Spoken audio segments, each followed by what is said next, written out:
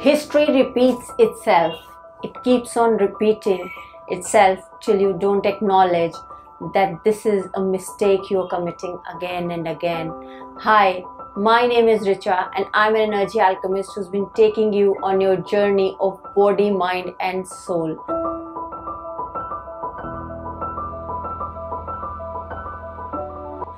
The 10th law, the law of change. Change is all what happens every single second of our life. But what we don't do is acknowledge and be present to it. In the last 9th law, the law of here and now, I shared with you how important it is to be present to the current moment, to the situations, to what is happening in your life every single second. If you are present, you will see that you can monitor every single thing happening in your life, and that is when you can create the change. If you don't acknowledge what you are committing wrong, if you do not understand what is going wrong in your life, you will keep on complaining that things are not working as per your desire. But things are not working because you are not the change, you are not creating that change. So do create the change.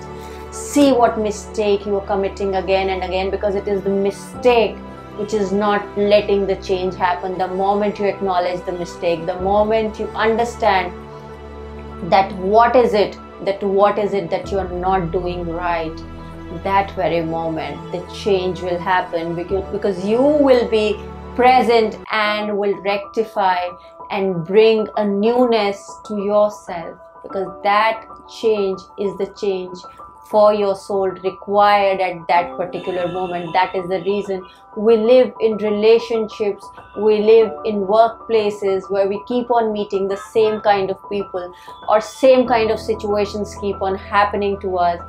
So do understand your mistakes, do acknowledge them, do learn from your mistakes. There are people who really observe others and monitor others and read others, what mistakes they are creating. So if you are a person who wants to learn, who is very good at learning, do learn from others' mistakes. Create a positive change in your life. Do create a positive karma by sharing this video if you really liked it, and may be the next change in somebody's life. If you want to know more about karma, if you want to know more about healing, do visit our website. Till then, keep loving, keep healing, and I'll see you in the next one.